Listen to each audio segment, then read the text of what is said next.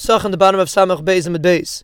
The Brisa brings Acherim that if a Kohen had a machshava for Mulim before Arelim, then it's kosher. If he had a machshava for Arelim before Mumin, then it's puzzle. And the Gemara says one pshat because Acherim holds that the machshava of Shechita can only be at the last split second of Shechita, and therefore you don't have enough time to think two machshavas. So if you thought Mulim before Arelim, so you only left with Mulim, so that's why it's kosher.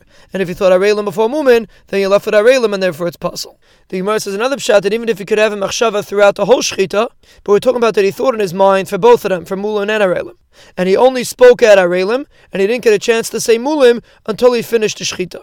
So Acherim hold that you don't need Pivali Beishavin. And even though in your heart you wanted to say both, but since you only spoke at Arelim, so therefore it's going to be puzzle. And the Abbanan disagree, say you do need Pivali Beishavin, and since in your heart you wanted to think Arelim and Mulim, and that would be kosher, so therefore even though you only said Arelim, it's still going to be kosher. The Gemara asks that the Brisa says Mefurish that you need Pivali Beishavin. So how could the Meir hold that even if in your heart you thought one thing, if you spoke something else with your mouth, you listen to what you said with your mouth? So Abai says different shot, that the case where it's possible is that you first thought Arelim in the first simon, and then in the second simon you thought Arelim and Mulim. So Meir holds you can make pigel even in one simon, because he holds Mefaglim B'chatzi Mater, and therefore because in the first simon you thought Arelim, therefore it's going to be puzzle, even though in the second simon you thought both. But if you thought Mulim first, it's going to be kosher. Because when you thought Arelim, you only thought Arelim together with Mulin, and that doesn't puzzle.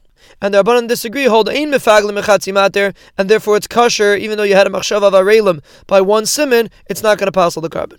The Mishnah says a person shechts Pesach ala chametz, he's over on a lav. Rabbi Yehuda says even the Talmud. Rabbi Shimon says if you shech the Pesach on Erev Pesach l'shmai al hachametz you're chayiv.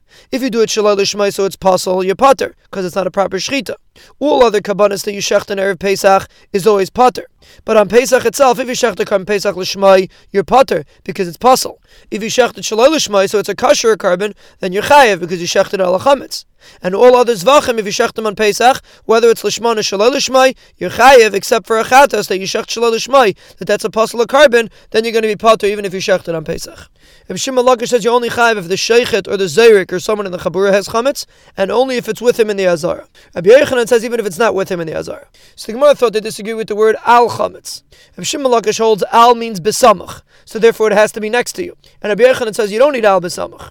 But the Gemara says they disagree about this in a different machlokes. If you shech the taid in the Beis HaMikdash, and the lechem's outside, the lechem's not kaddish.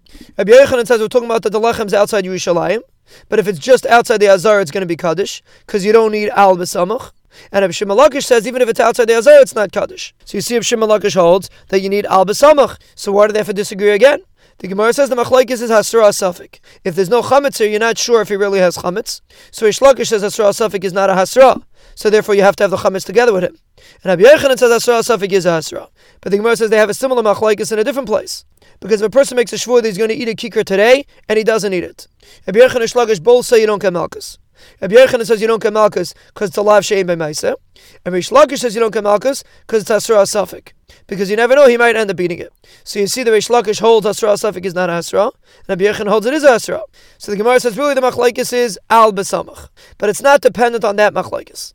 Because maybe only by chametz, Rabbi Yochanan says you're always chayiv. Because we're dealing with isser. But to be mekadosh lachem of the taida, maybe Rabbi Yochanan would agree it has to be inside the azar. And Rish Lakish maybe only disagrees by lachmei taida, because like a klisharis, that it has to go inside the klisharis to be kaddish. So here also it has to be inside the azar to be kaddish. But maybe by chametz he agrees that it doesn't have to be there.